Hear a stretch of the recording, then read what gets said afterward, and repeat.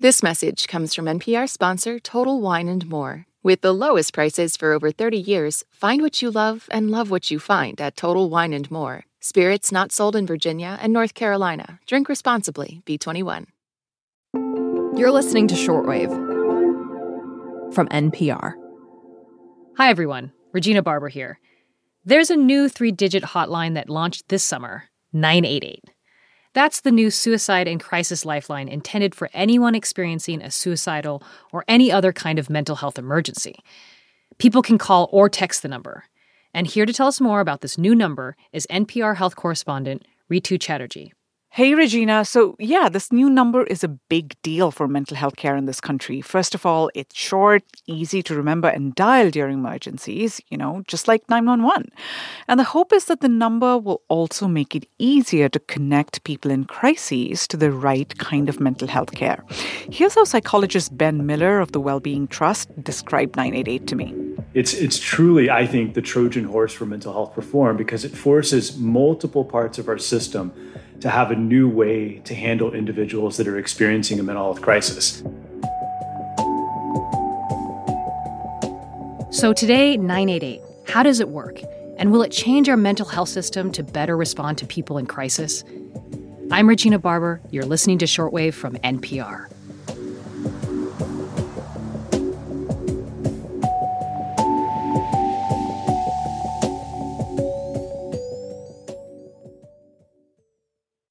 This message comes from Apple Card. You earn up to 3% daily cash on every purchase. That's 3% on products at Apple, 2% on all other Apple Card with Apple Pay purchases, and 1% on anything you buy with your titanium Apple Card or virtual card number. Visit apple.co/card calculator to see how much you can earn. Apple Card issued by Goldman Sachs Bank USA, Salt Lake City branch. Subject to credit approval. Terms apply. So, Ritu, as you said, 988 is easy to remember and dial. Yep. But how will it reform the mental health system? So to understand that, we have to step back a little, Regina. So let's talk about what were the options for people experiencing a mental health crisis before this. Yeah, you could try to find a therapist. There were hotlines, talk to your healthcare provider. I don't know, actually. Yeah, so there weren't that many options. Now, a growing number of people had been calling the 10-digit suicide prevention lifeline since it launched in 2005, which, by the way, now connects to 988 as well. And both these lines are run by the same nonprofit, Vibrant Emotional Health.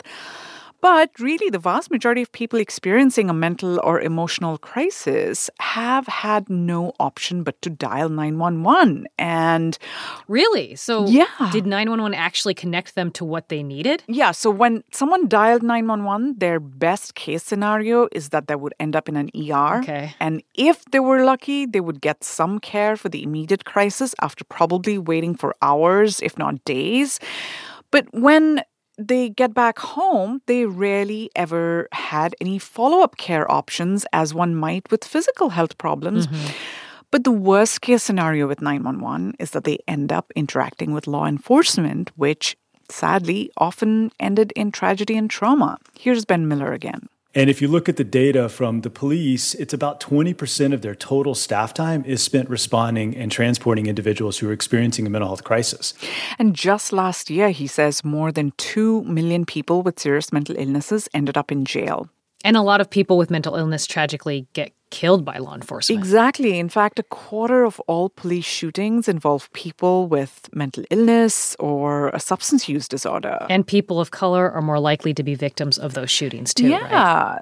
These shootings disproportionately affect Black and brown people. People like Miles Hall, a young man in Walnut Creek in California, who had been diagnosed with schizoaffective disorder. His mother, Tawn Hall, says Miles was a really gentle guy, even when he was having delusions.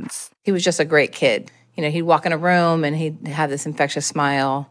And he was just a beautiful soul. Tawn says that Miles's delusions made him think he was Jesus, so he'd go around knocking on people's doors, preaching to them. And because the family is African American, Tawn had been worried about her son's safety, especially because they live in a predominantly white neighborhood. And she'd taken the extra precaution of telling the police ahead of time about her son's condition soon after he was diagnosed. So they wouldn't accidentally shoot him or attack him. Yeah, but one day in June 2019, Miles was in the midst of a breakdown and the family called 911. I'm telling them Miles is in a mental health emergency. We need help. We need the ambulance.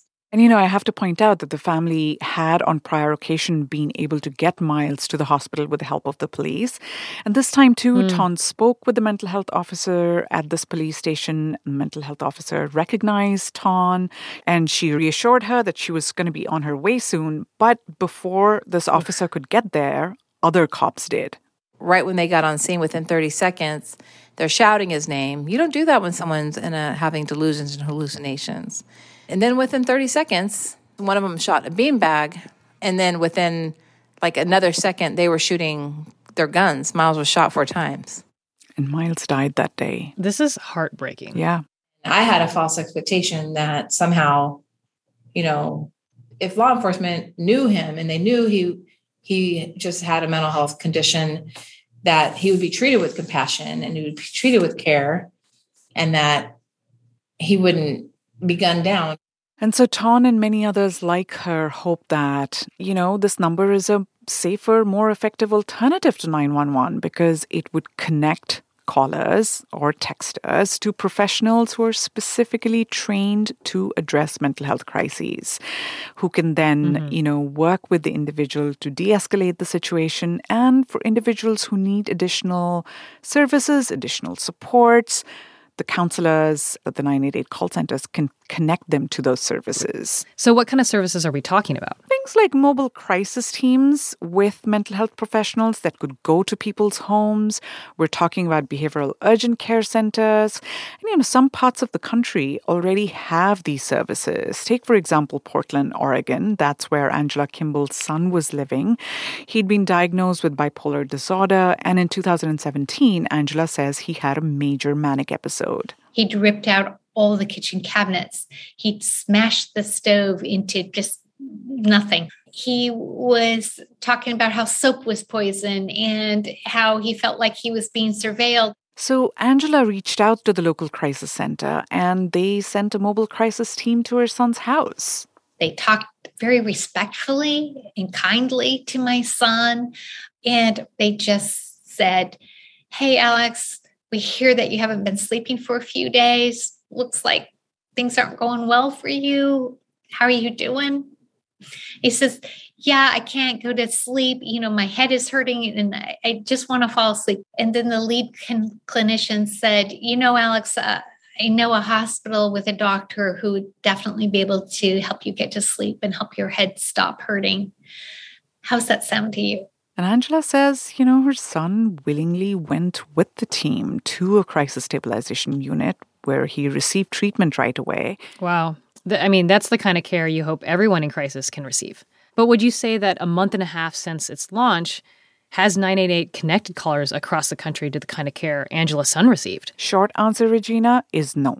But the long answer is that it depends on where you live. So right now, we have more than 200 call centers across the country that make up the 988 network. And while it's a national system and the federal government in the past year has invested historic levels of funding into 988, this network primarily functions as a locally or state-run system. So when someone calls, first of all, they're connected to a counselor at a local call center, closest to their area code.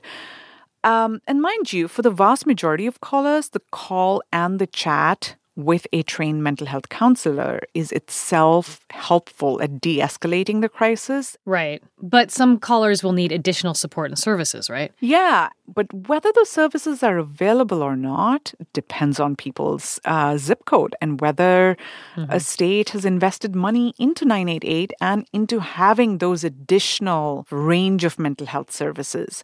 Now, more and more states have been adding these services, things like mobile crisis teams in preparation of the 988 launch. But I have to point out that only 14 have passed legislation to fund and support 988 related services, including 4 states that have added a small fee to people's cell phone bills to fund 988, just like there's a fee you and I pay every month for 911. But I have to, again, say that the vast majority of states haven't added that fee and don't have any other mechanism to fund 988 and related services. But advocates like Angela remain hopeful that having this number up and running is a good thing in the long run. It's going to expose all the gaps and weaknesses in our crisis system. And frankly, that can be a good thing because it can also signal here's where we need to make investments as a country, as a state, as a local community. I can't help thinking about all the people like Miles, who was killed by cops during a mental health crisis, and then all the people with mental illness who are in jail. Is 988 really reducing the chances that somebody in crisis will encounter law enforcement?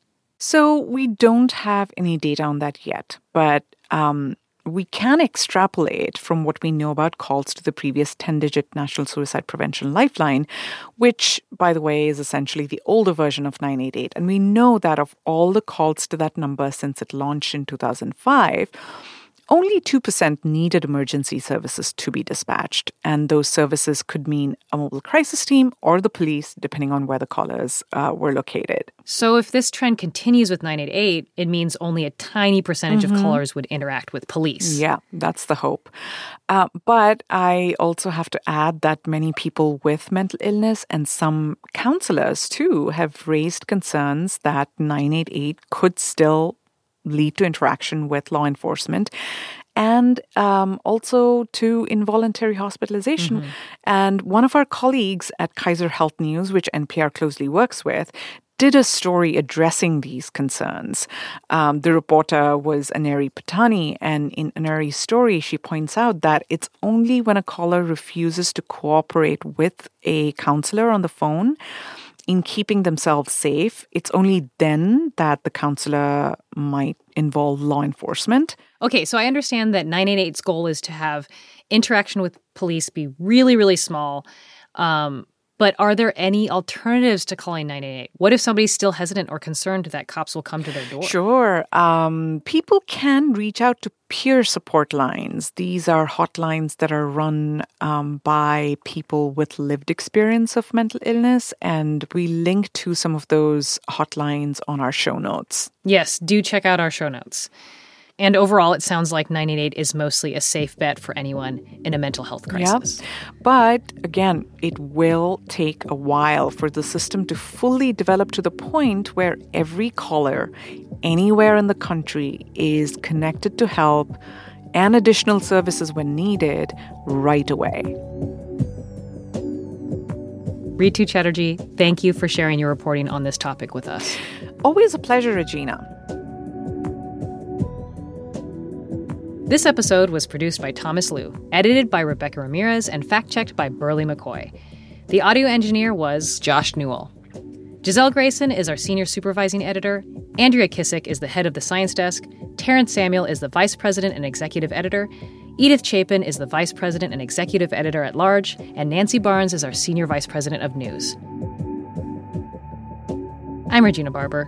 Thanks for listening to Shortwave, the daily science podcast from NPR. This message comes from NPR sponsor ShipBob.